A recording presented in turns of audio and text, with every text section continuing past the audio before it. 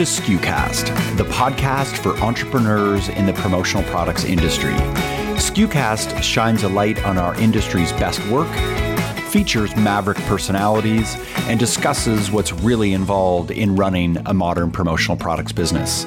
SKUcast is the official podcast of commonsku.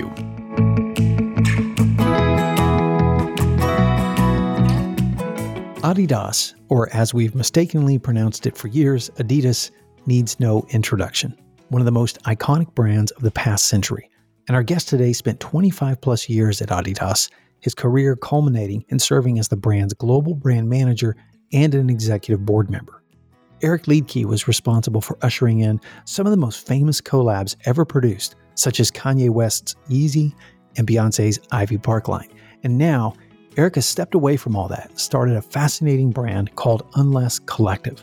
Unless makes plant-based streetwear designed to leave zero plastic waste.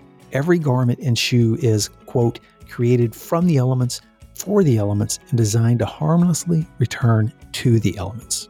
We invited Erik on the SKUcast because we are always on the lookout for radical innovation in the merch space. And as we've demonstrated with our events like Product Summit Sustainability, we consider it an honor and a directive, really, to bring the most innovative ideas in sustainable and effective merch to you. Now, Unless is not yet in the branded merch space, and I stress not yet, and I don't know anything beyond that, but what Erik and his team are doing is something worth us noticing. Plus, like our conversation with Seth Godin, Erik gives us insight into how plastics and waste harm our planet and shows us how we can make conscientious choices with a zero plastic waste end in mind. Hi friends, I'm Bobby Lee, Chief Content Officer at commonsku. Before I chat with Erik, I want to share one thing. At commonsku, we're known for creating a fun, easy, and yet elegant workflow experience through our order entry platform that allows you to go from inspiration to completed project in minutes. One example of that is our collections. Collections are like online interactive catalogs that are built and curated by active suppliers on commonsku, and they feature up-to-the-minute relevant product trends.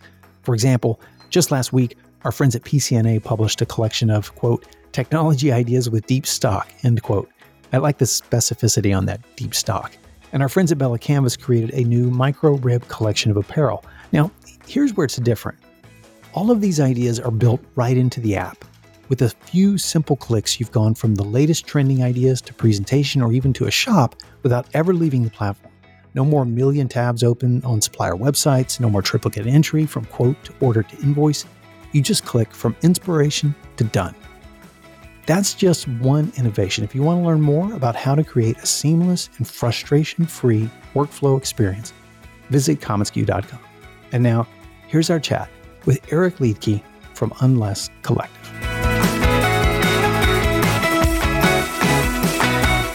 Tell us a little bit about Unless. Unless makes plant-based streetwear designed to leave zero plastic waste, totally compostable streetwear. Since our audience is comprised of merch people who understand merch, makers, manufacturers, agencies, can you share the material structure of one of your garments that makes this even possible?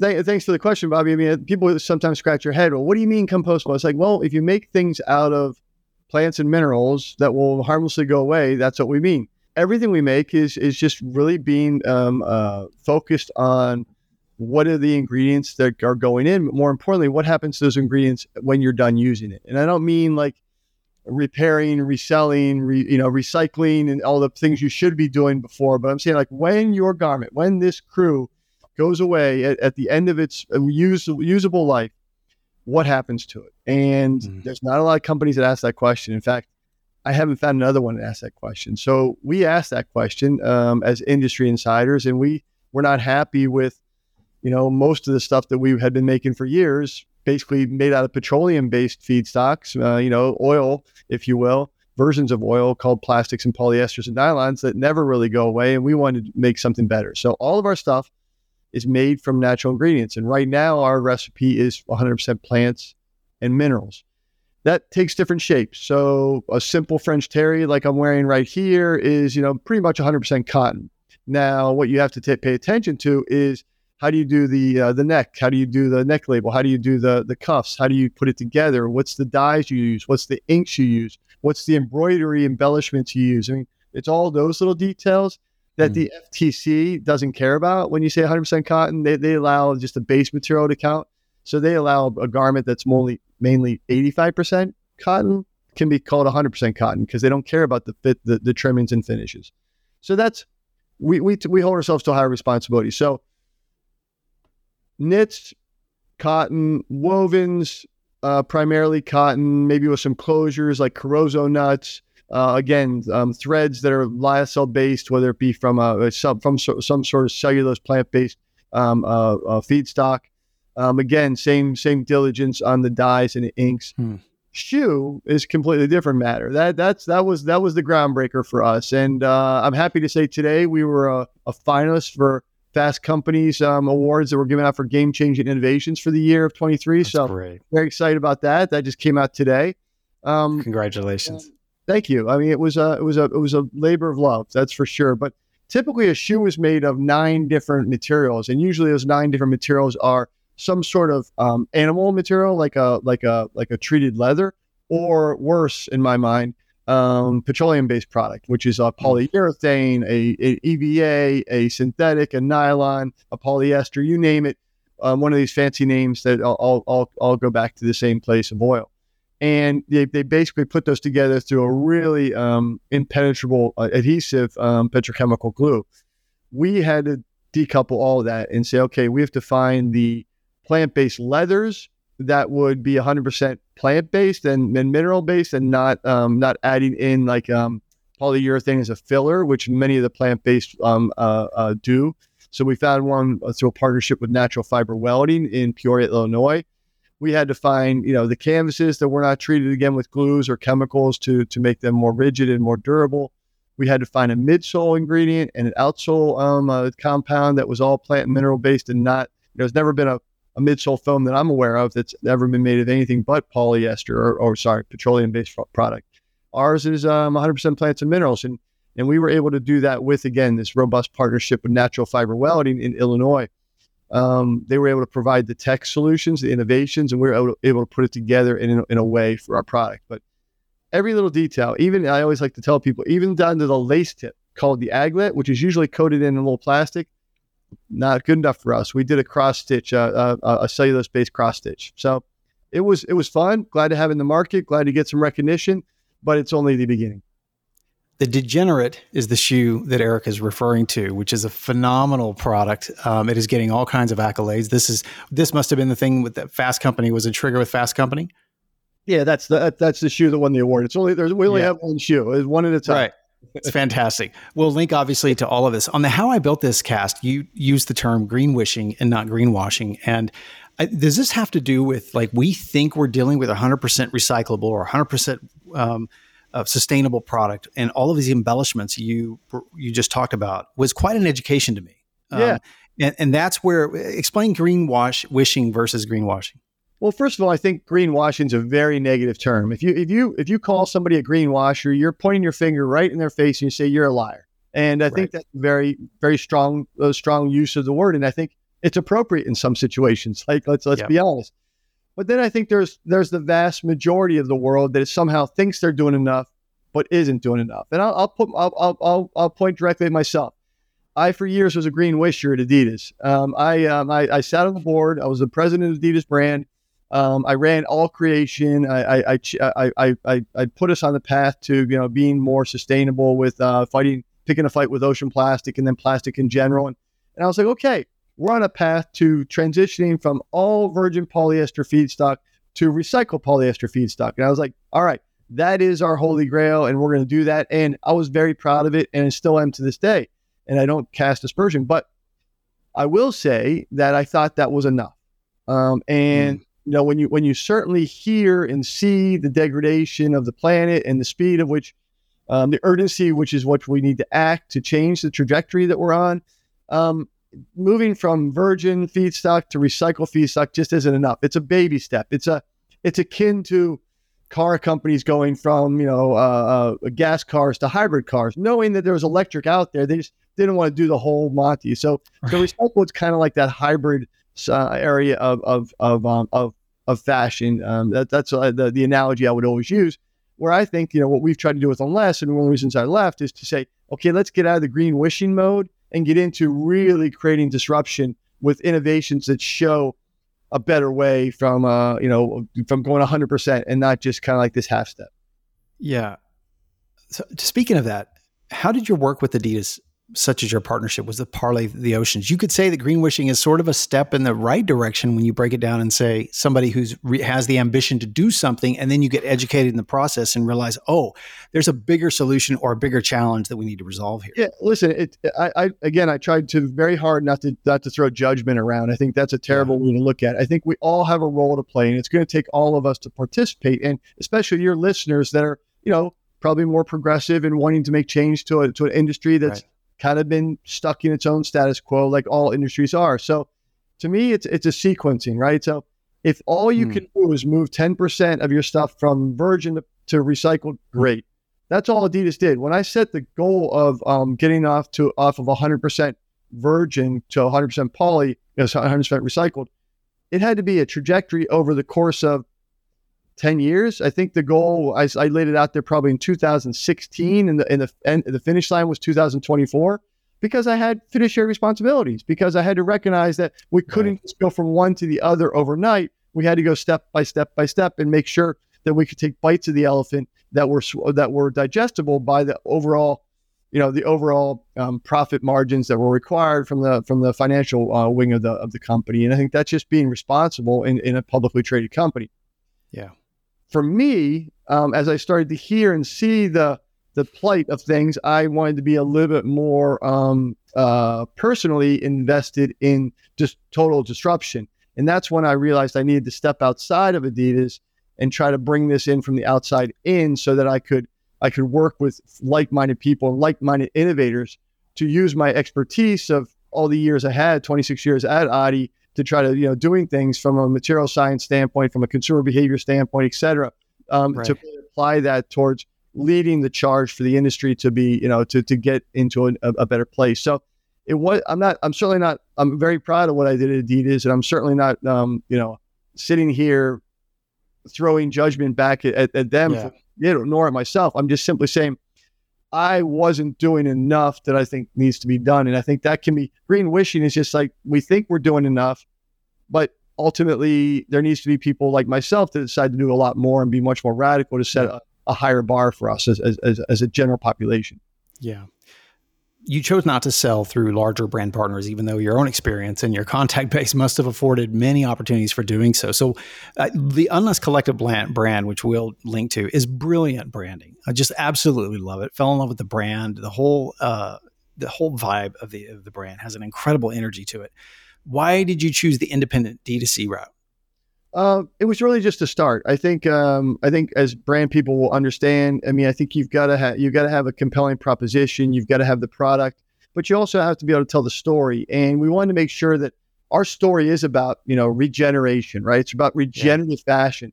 It's not an easy story to tell. And so if you just put me on a wall with a bunch of other brands that are screaming sustainability, it's a very noisy wall, because everybody's screaming sustainability. Everybody knows the consumer cares. Great point.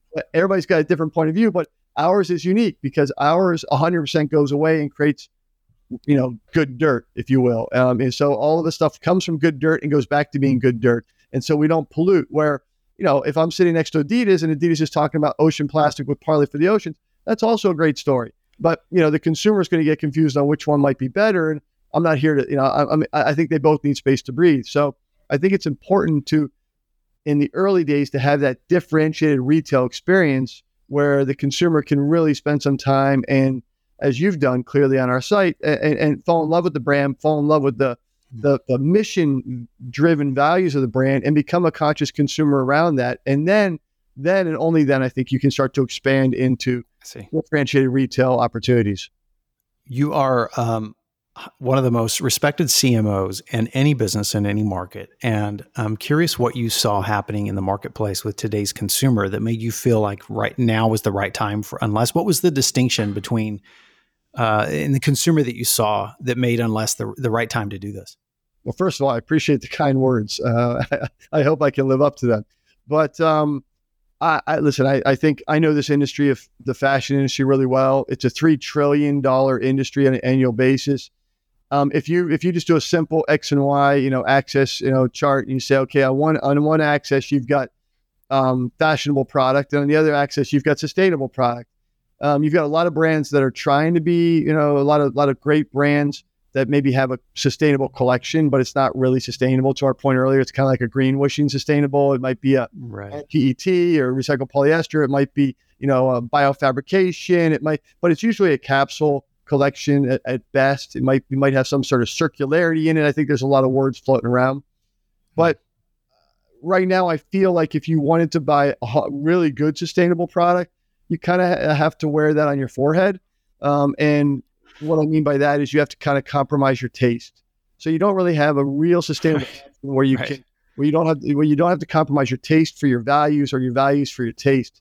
And again, if I can go back to the car industry, before Tesla came out, if you and I wanted to buy an electric vehicle, you could buy a smart car. And a smart car was, it was fascinating little go-kart that, basically, but you wore that sustainability right here on your forehead. I am a sustainable person. Look at me. You can all do the same thing. And Tesla came out and said, wait a minute, you can have a great looking car that's the fastest car on the Autobahn, and it's built on a better stack called an electric vehicle. And it just changed overnight people's conception of what electric vehicles were and what electric vehicles are and what they could be. And now the entire industry is tripping over themselves making electric vehicles.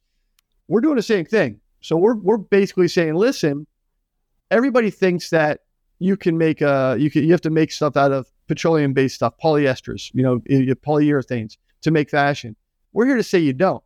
We've modeled a 100% plant-based fashion brand that looks really good and has a clear point of view and allows the consumer to have both the values that they want to maintain and their taste without wearing, their fair trade label right on their forehead and looking like they're only thrifting and things like that. So we're trying to meet the consumer where the consumer is today, which is they expect to be able to buy things that are doing less harm or no harm to the world, but they also expect to have the style that they so much desire.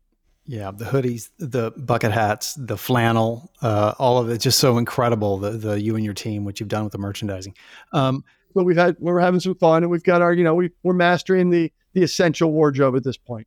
Yes, a little capsule collection. Would you ever consider co-branding? Unless, I mean, we would collaborate with. That's one of the models we built up. Is we're building a lighthouse brand for others to follow, but for also to show others the way.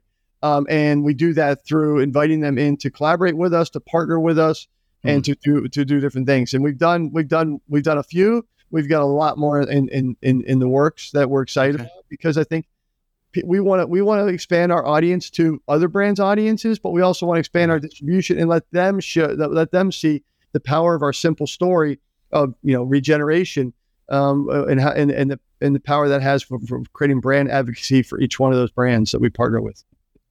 We have a great community member, Brendan Grossman with Swag Cycle. What he does is he partners, he doesn't let swag go to landfill, and he partners with folks that finds charities that have a need and folks that are donating swag. So it's really, really fascinating what's happening in the merch world, because a very conscientious buyer and agency coming to the fore. You have an incredible program that I think would be inspiring to a lot of folks. They call it the Take Back program. Can you explain that program? Yeah, first of all, I think swag is really interesting. I think when we set this thing up, we see blanks as a sustainable blanks or a zero waste blank, if you will, as a real opportunity that's not there right now. But it's it's all sequencing, right? First, you got to build the brand, and then you can start to build the different channels. Take Back's pretty simple, right? So everything we make, we 100% guarantee will go harmlessly away into the soil, regardless of what happens to it. So if you put it in your flower bed, at your yard right now, and use it as just fodder for your plants to grow into, perfect. We've got the soil chemistry testing from University of Georgia and our partnership with Agromin to tell you that will harmlessly go away, regardless of how long it takes based on the environment. So it could be in the, you could do it in the high desert of Oregon, you could do it in the rainforest of the Oregon coast. These are places I live, or you could do it in your own flower garden here in Portland, Oregon. It doesn't matter. It's all going to go away. Just the timing will be different based upon the environment, the moisture, the heat, the dryness, everything else. Now, if you want to send it back to us, we will we will pay for the package. We will give you 20% off on your next purchase. And we will make sure that that garment goes back or that shoe goes back into being good dirt within 30 days. Because we have a partnership with Industrial Composter, the largest one in California called Agroman, that is really partnering with us to turn all of our products and textiles in general into good dirt, which leads to a whole another opportunity when we talk about, piloting that as a potentially a certifying textiles in the future on what can be returned to being good dirt and becoming a soil, a carbon inset by producing good soil out of the products we make. That's absolutely fascinating. What an incredible business model. Speaking of, that was not the intention, but that's kind of like one of the outcomes that come along when you go down this route of innovation. Yeah, it's amazing. The my favorite employee of yours, by the way, is Dirtbag D. This won't make much sense to folks until they go to the website and look at it, Unless Collective. But Dirtbag D, who keeps it growing. I loved the Carla Welch interview. I was laughing out loud. It was incredible marketing, incredible branding. Can you explain who Dirtbag D is to our audience, what the show's about? Appreciate your feedback there. It's good because, you take a risk. So let's start with a little context first. We nonetheless want to do things really well, and we want to go to that holy grail of the fashion industry, which is making stuff out of, that harmlessly goes away at end of life. That's the mission we've set upon. So we start with the end. So, but to do that, you can get yourself in a situation where you become very, lectury. You shouldn't be doing this. You shouldn't be doing this. It can be very, very in your face. And we were very clear we didn't want to be a finger wagging brand from the beginning. We wanted to take all the responsibilities on ourselves.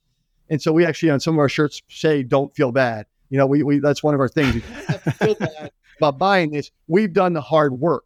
We've made sure that everything is as clean as humanly possible. So when we came to doing some films and things, we tried different areas and different briefs, but we really settled on we need a spokesperson. We're a startup. We can't afford a famous person. So we can't afford a celebrity influencer endorser. We're like, let's find something that's ultimately we can replicate from time to time with different people we want to put them in front of. But let's also have some fun. Let's have some fun. So the agency and our creative team came up with a puppet.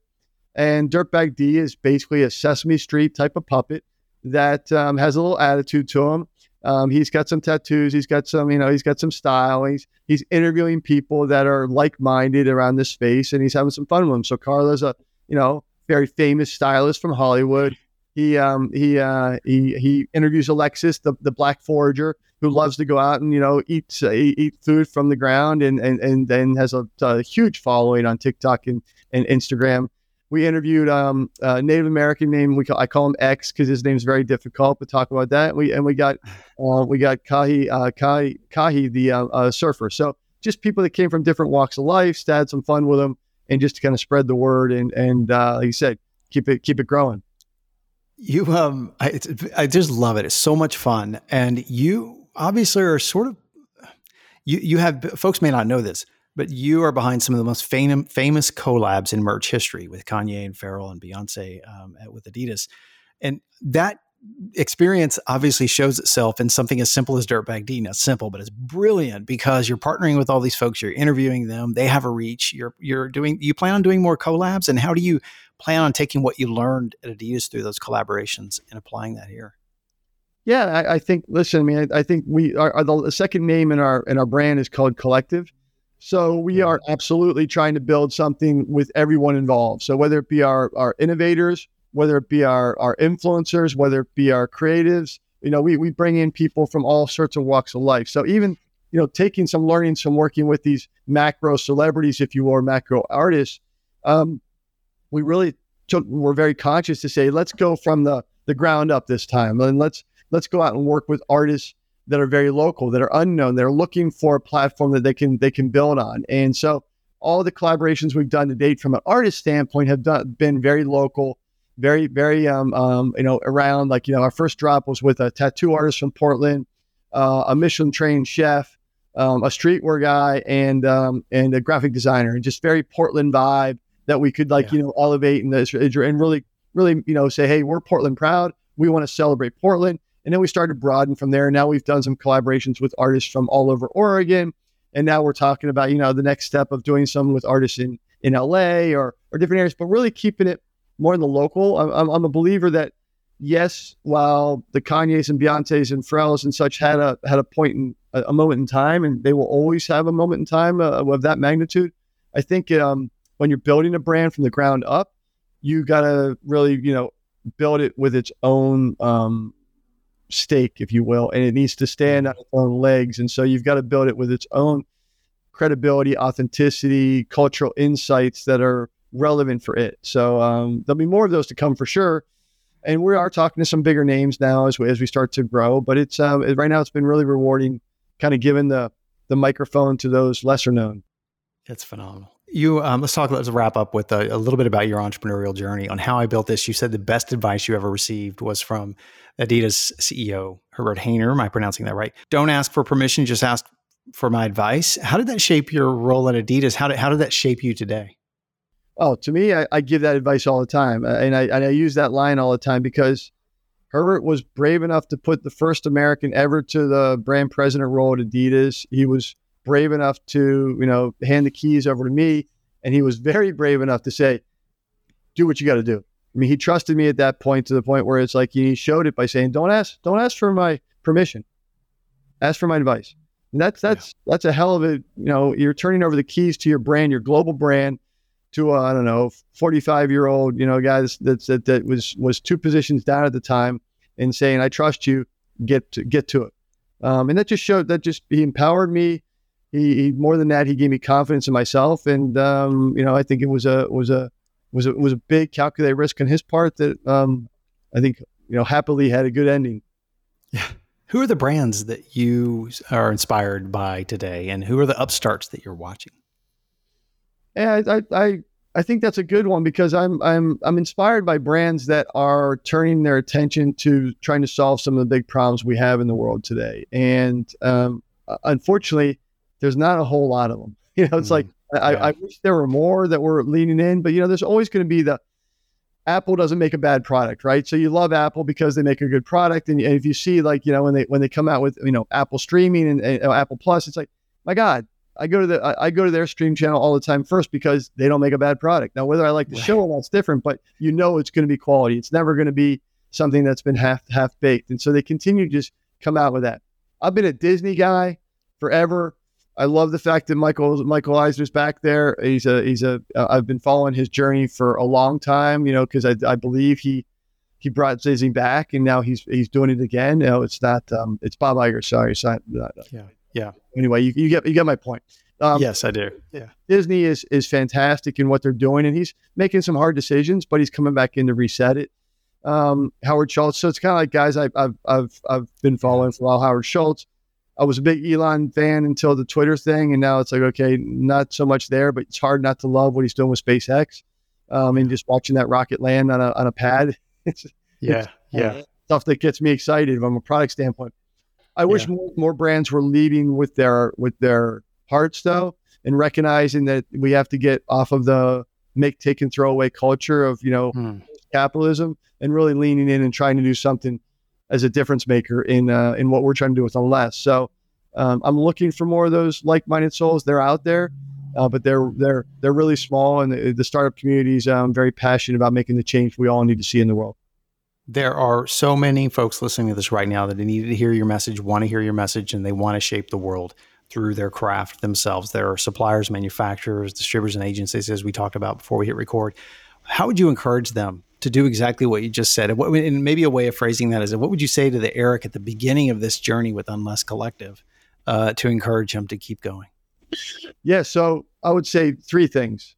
Be super clear about the destination, have a really clear thesis. Like ours was, zero harmful waste at end of life. That's what we said. We're going to fix fashion by focusing on the problem of waste. And so being very specific, we don't even talk about sustainability. We talk about that. The second thing is stay small as long as you can until you really prove it. I mean, you got to really look at your resource burn before you even have resources to burn.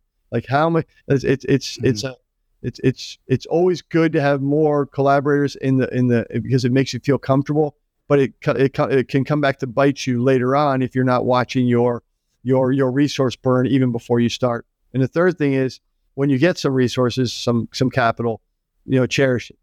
So, I've gone through a couple master classes of this already. So it's like really be very careful with it. So it's like have the idea, make sure you're doing it with the right people and not too many, and then boom, make sure you're watching that bottom line, and then go like hell. Thank you, Erik. Thank you for joining us and inspiring us with your mission. And we can't wait to talk to you again sometime. Appreciate you joining us. Great. Thanks for having me. Take care, Bobby.